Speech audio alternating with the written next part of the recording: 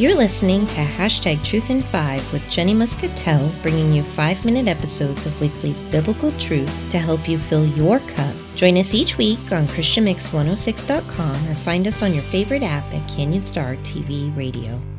This is Jenny Muscatel on Hashtag Truth in 5. Have you ever let fear get the best of you? It's pretty easy to do. Studies show that dread only requires about 1/10 of a second to take root in the amygdala of the brain, almost instantly triggering nervous system responses. Thoughts can fly overhead pretty quickly, and we may not be able to stop them from coming, but there is a way we can keep them from building a nest in our hair, and that way is Jesus. God has given us exactly what we need to help us with this battle. But honestly, what's even more amazing is why God does this. He does it because he loves us. 2 Timothy 1:7 says, God has not given us a spirit of fear, but of power and of love and of a sound mind.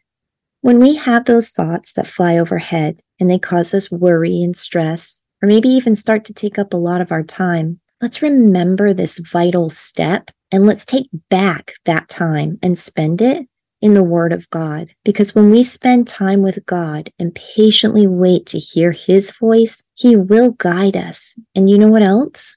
He'll watch over us while He does so.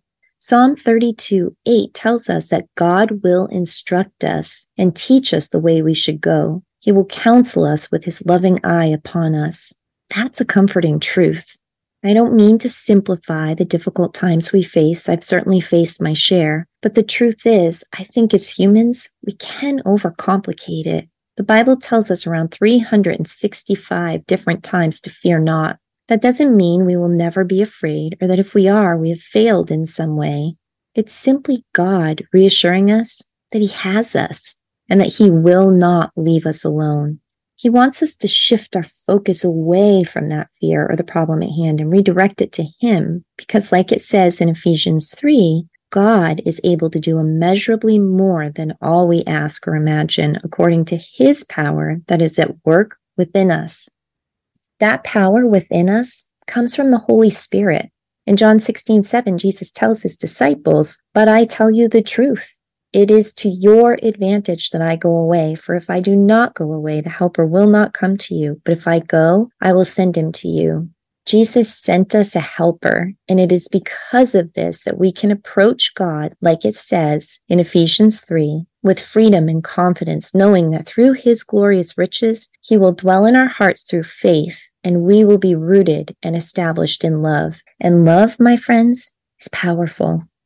John 3:16 says, "For God so loved the world that He gave His only begotten Son, that whoever believes in Him should not perish but have everlasting life." And John 10:10 tells us that Jesus came so we can have life and have it abundantly. It is through the love of God that we are yoked to an all-powerful yet gentle and humble heart. It is through the love of God that we have angels given charge to watch over us wherever we go, as it says in Psalm 91:11.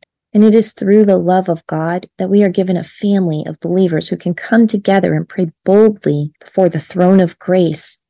These are just some of the amazing reasons that God has given us as to why we can fear not. Because when we focus our attention on Him, He will give us a peace that surpasses all understanding.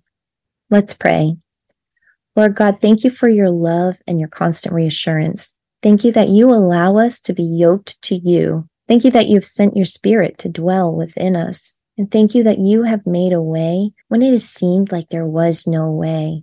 Lord, we will face challenges in this world. You told us we would, but you have not left us alone.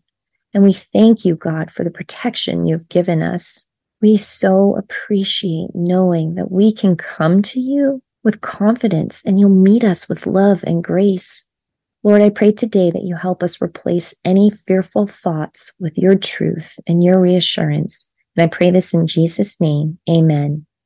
Thank you for joining me today on Hashtag Truth in 5, and thank you for listening to Christian Mix 106. Thank you for listening to Hashtag Truth in 5. Remember to catch new episodes each Friday and Saturday at 5:55 p.m.